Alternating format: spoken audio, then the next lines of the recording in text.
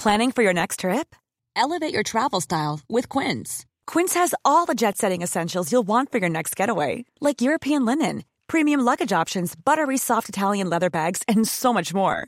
And is all priced at 50 to 80% less than similar brands. Plus, Quince only works with factories that use safe and ethical manufacturing practices. Pack your bags with high-quality essentials you'll be wearing for vacations to come with Quince. Go to quince.com/pack for free shipping and 365-day returns.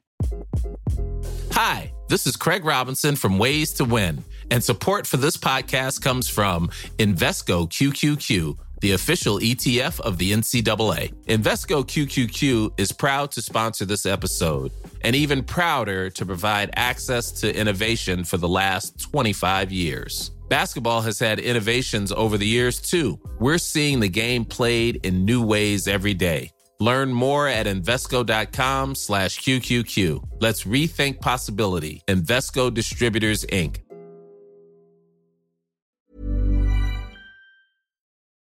They picked my grandmother, they stripped her, so she was just like a little baby, just skin and bone, and she was thrown onto the car, wheeled outside, and thrown on the pile of corpses. All our episodes are special to us, but I think this week's episode is particularly special, mainly because we got to hear from Tommy Reichenthal, who is a Holocaust survivor. Yeah, I mean, I think it's possibly one of the most emotional episodes of the podcast, primarily because while we've talked to a lot of people who've lost several members of their family or their friends close to them, this is grief on a huge scale, and it's grief from quite a few years ago that has only, it sounds, manifested itself now. Well, this is the thing. So Tommy didn't speak about it for over 50 years. And then he decided that he wanted, how important it was to talk about his experience. One, because this could happen again. And he speaks about that in the very beginning of the podcast. And also because there are people that don't believe that the Holocaust happened. And he thinks it's extremely important that he can tell his story and make people believe that this, I want to say tragedy, beyond tragedy, atrocity took place. I think the thing that struck me the most about Tommy, and it's actually stayed with me for days and days and days, was, I think, Venetia, you asked him something about empathy for people who have lost someone in smaller circumstances than the ones he's been in. And he's actually overflowing with empathy for people who have all kinds of different loss. Even he was talking about the families in California whose houses burned down and how that made him cry. It hasn't hardened him. I find that fascinating because sometimes I think about, somebody was talking about something the other day and I felt hardened to it. But still, it's only a building. I didn't feel the same devastation they were feeling. Yeah. But he's such an incredible person because just even the way he fears for our future, the way he talks about his grandmother and his family members, and it's like as if it was yesterday for him. Yeah, he has such a, I mean, and it's hard to imagine ever being in anything like a circumstance like that at all. Tommy was just about to head off to meet some people because he is being honoured. The Bar of Ireland Human Rights Award will be presented to him on the 28th of November, which he so rightly deserves. And he's so thrilled. He's so thrilled, which was amazing. And we didn't get to talk about it very much, but Tommy's also featured in an extraordinary 2017 documentary called Condemned to Remember, and all the details of his life pre and post-war are in that. We mentioned that there's multiple books. There's so much to learn from him. I think you and I wanted to talk to him for hours and hours, but he's a very busy man. He is, but he's well able to talk. He is. As you'll find out. All we can say is thanks for giving us his time.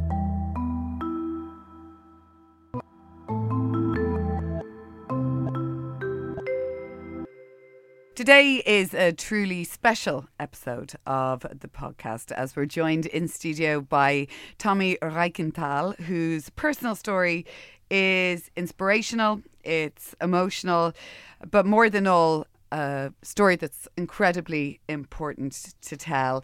Tommy, first of all, you're very welcome. And Good morning, I think both Sash and I would like to say thank you for coming in. And thank you for having me, of course. You're welcome.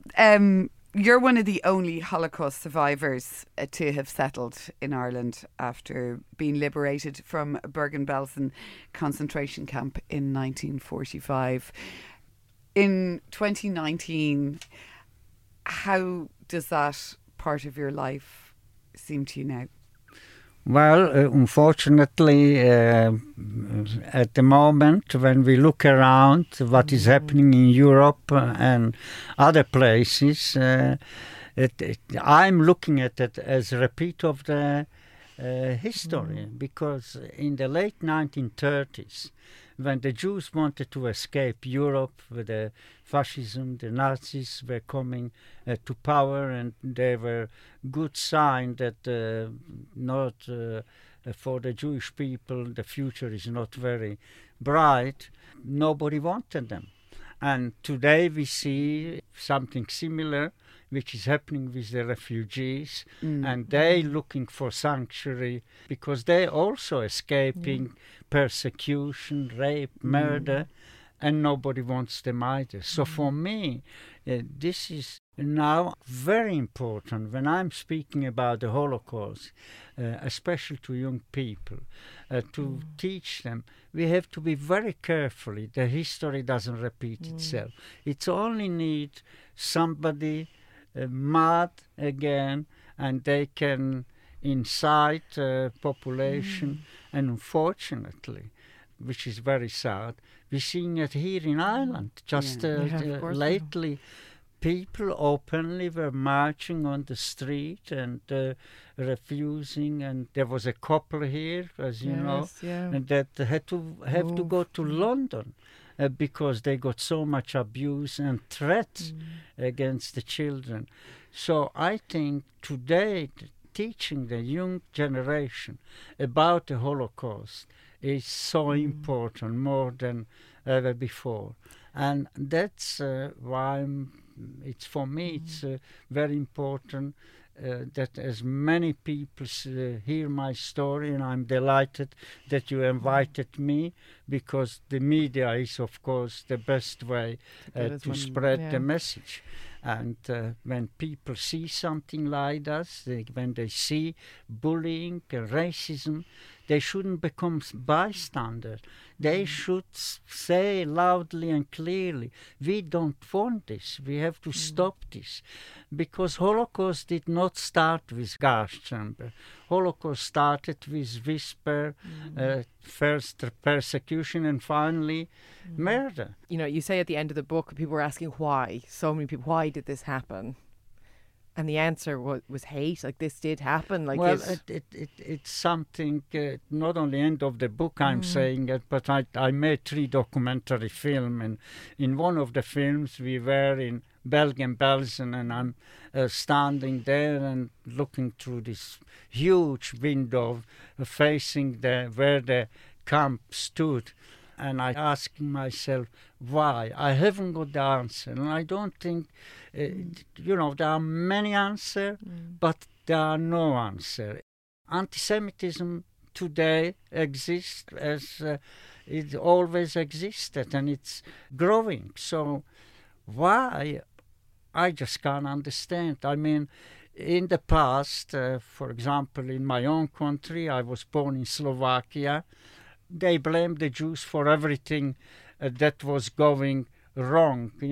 About 90,000 Jews living in Slovakia.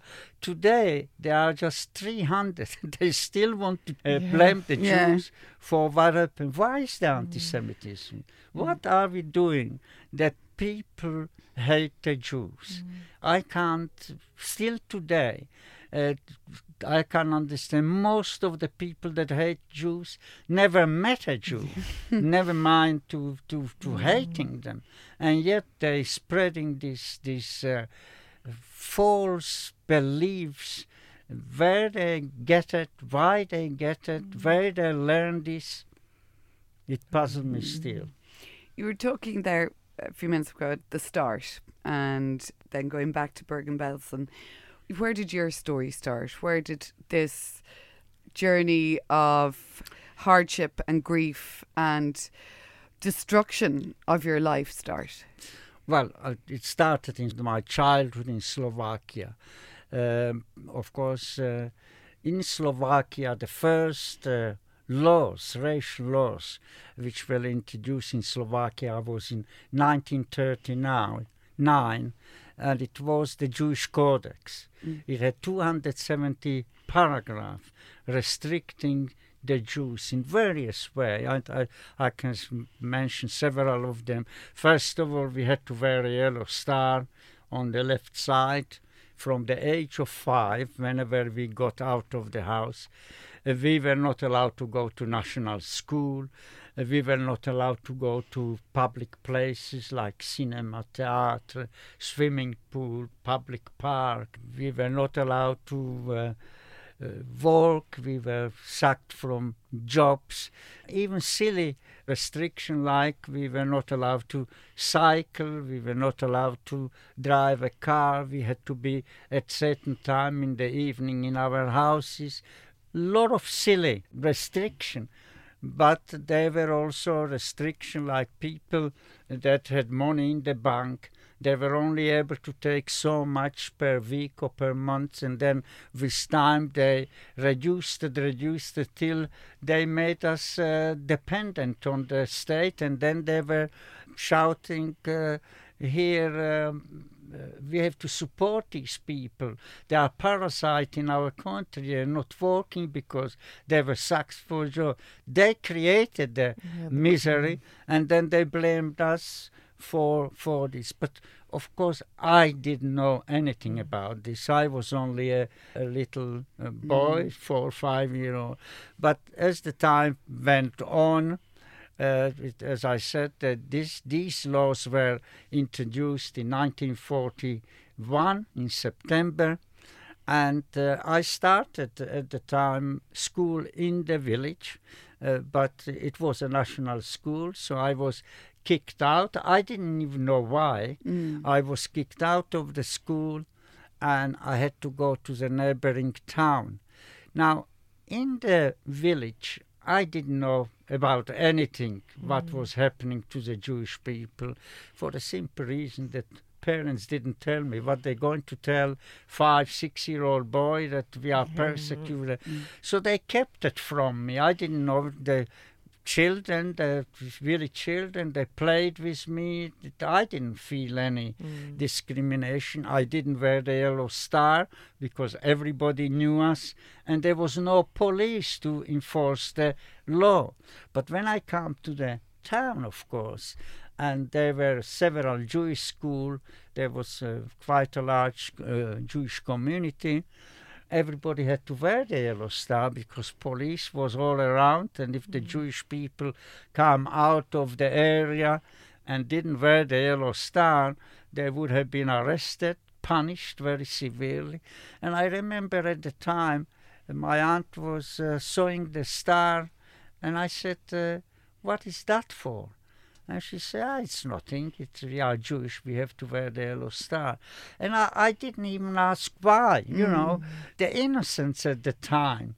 Today, a 6-year-old here in Ireland not only knows what is happening in Ireland, they know what is happening all over the world, you know. They can tell you a plane fell in America or something, some tragedy happened. They come home and they tell you about it. I didn't know what was happening beyond the village, you know. We didn't know about these things. We didn't have any television or internet or anything like that.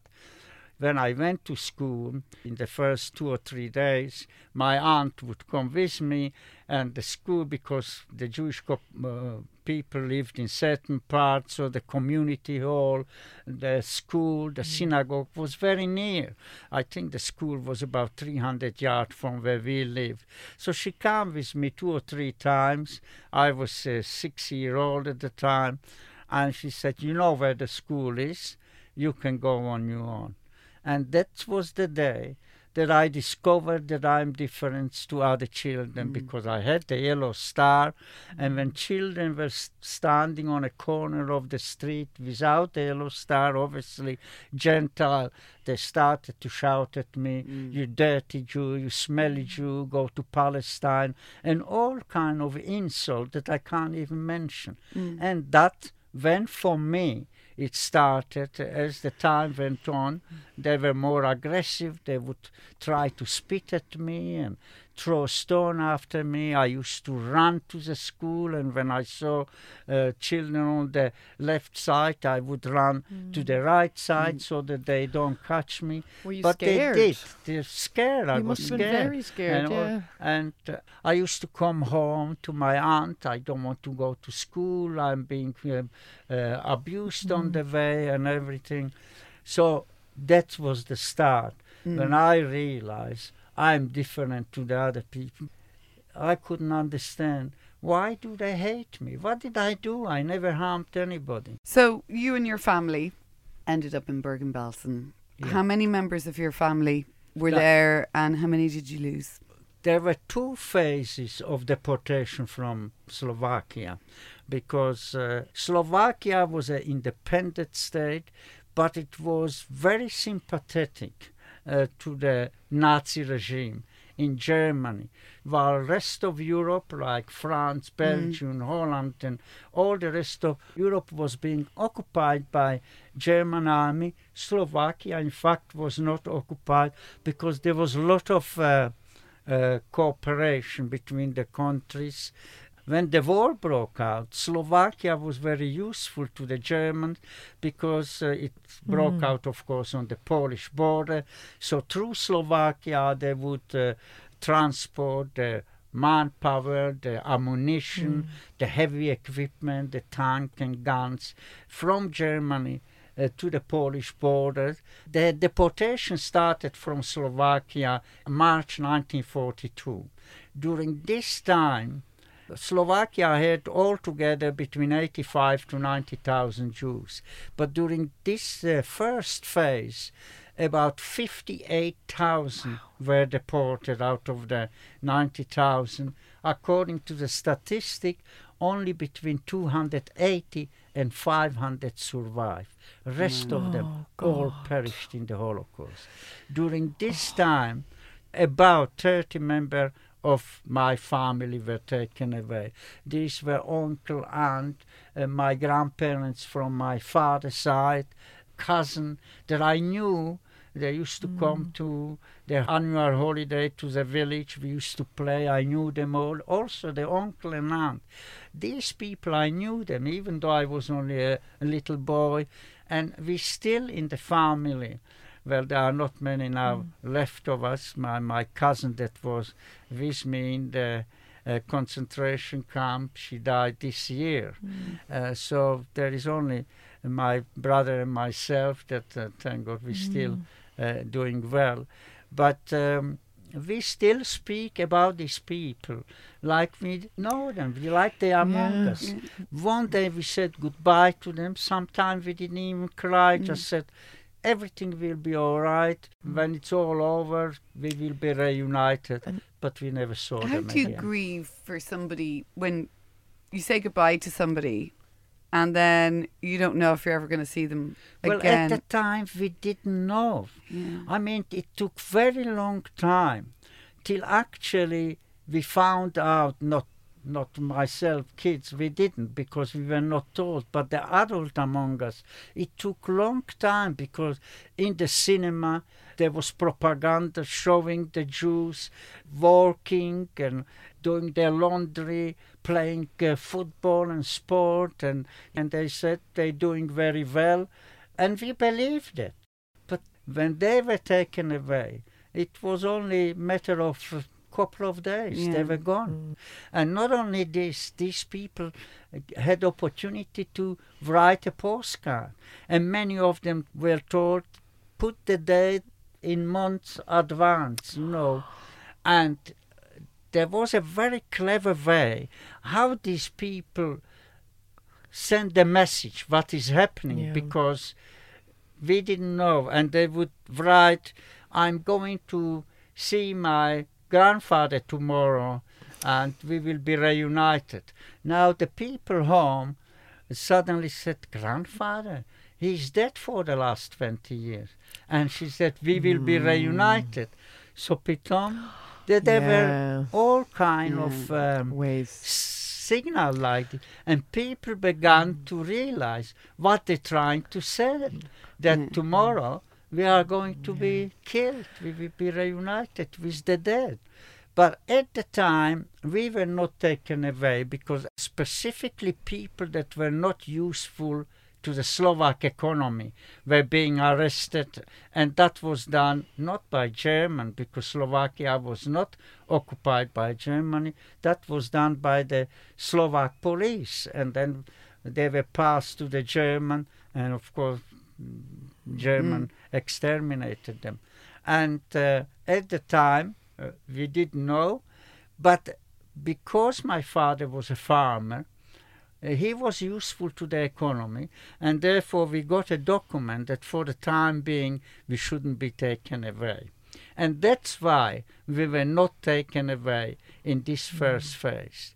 But then on the 29th of August 1944, there was an uprising in Slovakia because people hated the regime. The Slovak people as well suffered under this regime. Anybody that didn't belong to the party was discriminated against.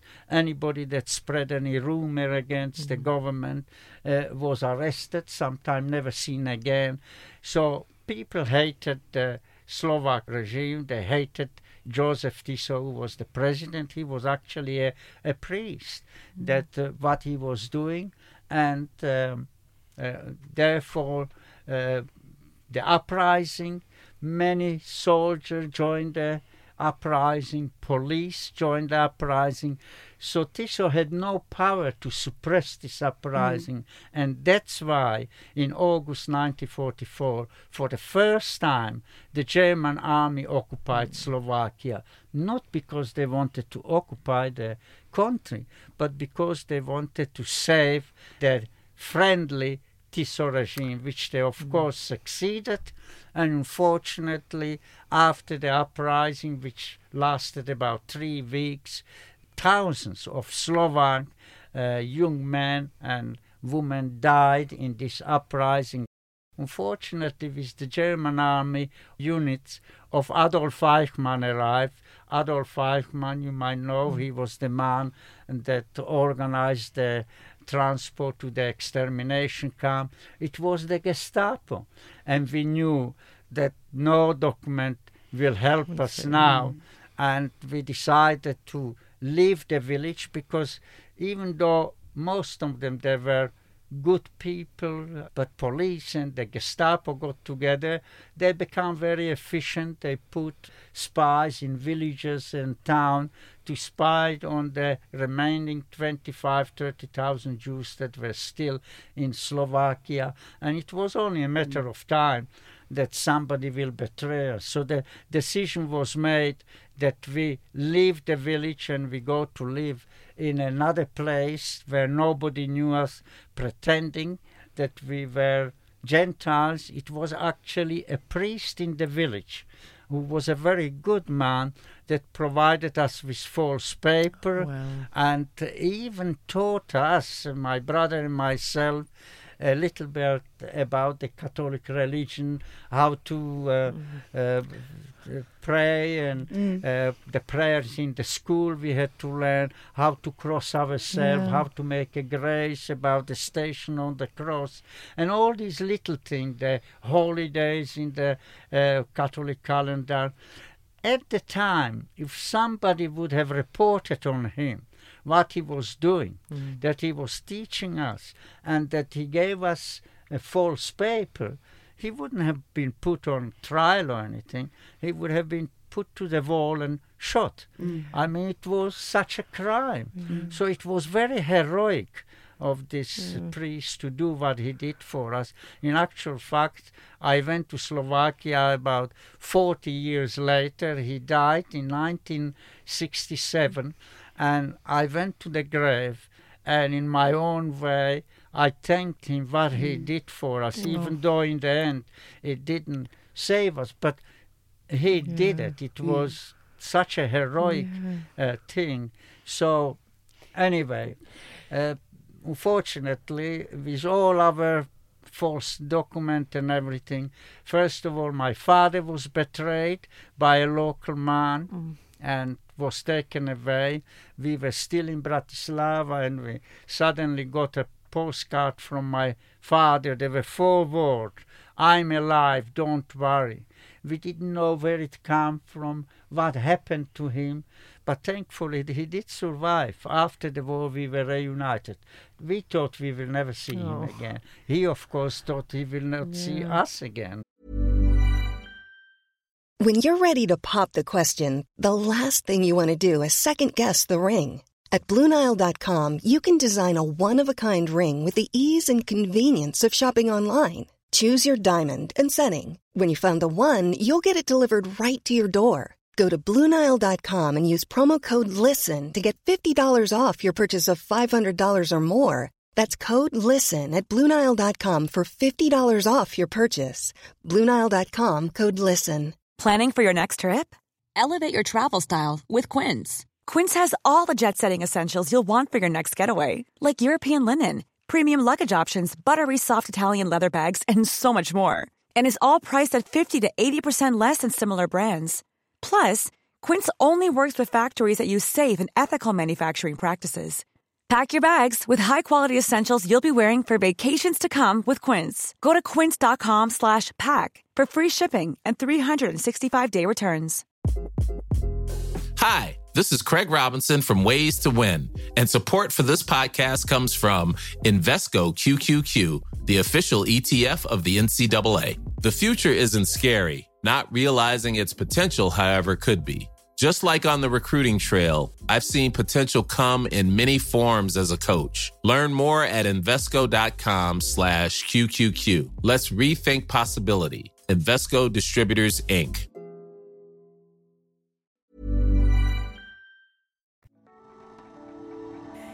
If you're looking for a safe haven to express how you feel, share articles, photos, and memories of your loved ones, join the Grief Encounters Facebook group, a place for support, compassion, and empathy for those grieving.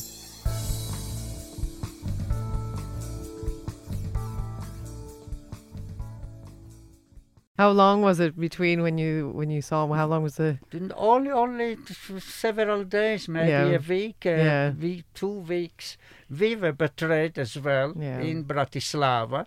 We were arrested by the Gestapo and then taken to the detention camp in Slovakia, where we stood for selection. I don't know if you know what happened at this selection. It was a very cruel way how families were separated. I remember it was on the 2nd of November 1944 that we were called on a roll call. There were about 300 odd people, and family by family were called from of this high-ranking officer. His name was Alois Brunner. He escaped after the war to Syria, and Syria kept him because of the situation in the Middle East. The Germans wanted to put him on trial for crime against humanity. They didn't succeed. So he lived out his life. He died in year 2000. But he was a god that decided who is going to live and who is going to die. At the time, there were 13 of us arrested, all family members, my aunt, uncle, 2 cousins, my grandmother. We were 13. We came in front of the Alois Brunner. 7 went to the right, and 6 of us, which was my grandmother, my aunt, one of my cousins, my mother, my brother, and myself, to the left. And at the time, we knew exactly, not again, I didn't know, I wasn't told, but the adult among us knew exactly what that meant. The people on the left, old people, children, mother, they were destined for the gas chamber. The 7 that went to the other side, they had a chance to survive. They would be working and maybe they will be lucky. But as it happened, I think one aunt went to Sachsenhausen and 6 to Buchenwald. Buchenwald was a slave labor camp. The inmate works in a stone quarry in freezing cold. This was November, December, January, with very little food, 12-hour-a-day shift, disease. The life expectancy in Buchenwald was between 2 to 3 months. So unfortunately, out of the 7, only one person survived. It was my cousin. He was 15 years old.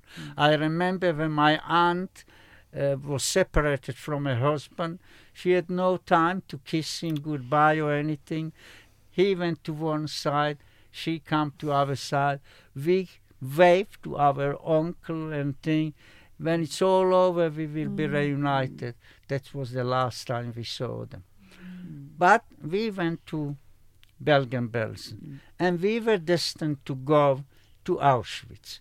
That's for the mother, children, and old people from Slovakia went straight to Auschwitz.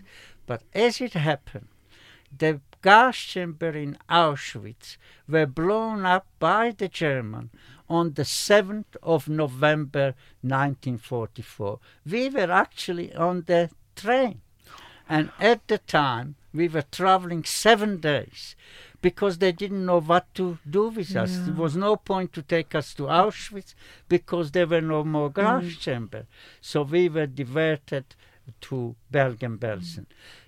This was the first transport from Slovakia that didn't go to Auschwitz with children and old people. If I was arrested a week earlier, I wouldn't be speaking to you here. So, miracle. You can't call it anything else. You know, you're talking about what they portrayed. It was like for people. What was it really like? So when you did get to Bergen-Belsen. Well, the only way to describe it when we come to Bergen-Belsen, it was hell on earth. It's very difficult for a ordinary person to understand. When you come out the next morning, I remember we were exhausted and everything, and as we were going to Bergen-Belsen, we were marching for 2.5 hours, and suddenly after 2.5 hours, we see this chimney with glow coming out. My mother and all the adults thought, that's it. This is the last minute, last hour that we're walking on this earth. She was sure that we didn't know. And I only remember that my mother squeezed my brother and myself to the body. It was so distinct because what must have gone in her head at the thing when she saw this glow coming from the chimney. But in fact, Bergen-Belsen was not extermination camp. It was a detention camp. But people were dying there for starvation, disease, cold. The conditions were unbearable. It was one of the worst camps in the Second World War. It was absolute hell. I met a witness that stood at a trial in Bergen-Belsen after the war, and she get testimony. She was in Auschwitz and she was brought to Bergen-Belsen. And I asked her what it was like coming from Auschwitz to Bergen-Belsen. He said, well, Auschwitz was an extermination camp. Well over 1 million people died there. We knew what was happening. We had enough food. We were fed. We were working. It was bearable. Who survived was bearable. But when we come to Bergen-Belsen, it was hell on earth. Because Bergen-Belsen was detention camp, yet people were dying from starvation, disease, cold. Our intake of food was a little over 600 calories. I mean, we live adult today on 2,500 to 3,500 calories. We ate only 600 calories. That's not sufficient to sustain you alive. And this is why when you see archive film and you see all these skeletons, that's why they were skeleton, because we were starving. First of all, when you come there and our food was 2 slices of bread and coffee in the morning. On lunch we got turnips. They were cut to little square and boiled in water, and in the evening 2 slices of bread and coffee again. That was the menu every day. There was no change in the menu, and you had to live in it. So when you come, first you become hungry, and after hunger come the starvation. When you're starving, the body eats itself from inside till you're getting skinnier and skinnier. Then you become like a skeleton. But when I say skeleton, you can see every bone. It's only skin and bone, and you eventually die. Over 70,000 people perished in Bergen-Belsen. And we lost our grandmother, the tragedy which happened on the 7th of March 1945. One morning I remember I saw my mother and my aunt. They were crying, and I said, "Why are you crying?" And they said, "My grandmother died." I mean, we sat there. This Sonderkommando, which is the special commando, these were men that come from the main camp with the cart with 2 wheels, and they would come in and they would pick up the dead bodies that usually went to the crematoria and being so the crematoria was there to burn the dead body. For the obvious reason, the Germans thought from the beginning they will win the war. So after the war, they can say nobody died in Bergen-Belsen because there was no graves or graveyard. They burned the body. But eventually, so many people were dying that the crematoria couldn't cope. The bodies were thrown all around. As children, we used to play among the dead corpses. These corpses were decomposing and rotting away. But that was our area. Kids, we had to go out. We played hide and seek. We didn't hide behind trees and wall. We hid behind dead corpses. Now, I can't describe what we saw front of us. These corpses were decomposing and rotting away. So it was on the 7th of March that this Sonderkommando came to our room. They picked my grandmother, they stripped her, so she was just like a little baby, just skin and bone. The skin was just hanging from her. And one picked her by her leg, one by hand. She was thrown onto the cart, wheeled outside, and thrown on the pile of corpses. Imagine my grandmother. She told me stories. She baked the best cake for me, and I'm sitting there as a kid. I was nearly 10, and all this played in front of me, and I, of course, will take this memory with me when I'm gone. I never will forget it.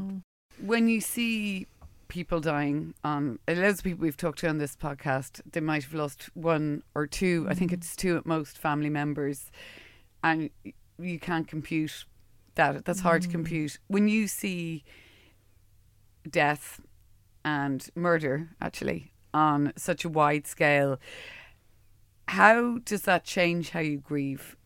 Are you angry? Do you become numb to the grief? It would be more or less... I mean, I'm very emotional, you know, when look, lately Gay Byrne went, and you know, a tear went. I know him, so I met him, and I had beautiful picture with him, and so the emotion will come, even if it was a stranger, that he contributed so much to our well-being here in Ireland, and I used to watch his programs, and eventually I met him. So I can't say I'm numb to it, you know, but it is the emotion. It's even other thing would bring me to tears when I see people suffering so much. You know, when you see families, even though in America, which is a prosperous country and everything, and when you see these fires in California, and the woman would stand and front of her house is gone. It might have cost millions, but it doesn't mean anything. And she's in tears, and it touches me. Feel it, yeah. You know, it's imagine how lucky we are that we don't even realize this. These people had life and thing, and in one instance, all is gone. They haven't got even a photograph of their family. Yeah. It's all gone. It took you a long time to talk about this. You haven't talked about this as you went along for your whole life. Yeah. It took you a long time to decide that this was something. How do you feel now that you are able to talk about it and get it out there to so many more people? Well, I didn't speak about it for 55 years. My wife died in 2003. She had a cancer, and she died not knowing what happened to me. I never told her. I never told my children. And they found out from newspaper and from the books that I wrote. I still didn't take them and sat them and told them what they probably will hear this interview. And this is how they learned about what happened to me. So I just couldn't speak about it. But eventually I came to the realization that I owe it to the victims. I lost 35 members of my family. I owe it to the victims that their memory is not forgotten. And also, I'm one of the last witnesses to this horrific event. We have people today that trying to deny that the Holocaust didn't exist. The Holocaust did exist. I was there. I went through with it, and that's why when I'm speaking and I have the opportunity like now to say it, Holocaust did happen. That's all lies. All these people that are trying to say it didn't happen, I saw thousands and thousands of bodies lying around, and I played among these corpses. It did happen. And that's why I have to speak. Till I can speak, I will. So even though I didn't speak for 55 years, now they can't stop me. Thank you so much for joining us. Thank you.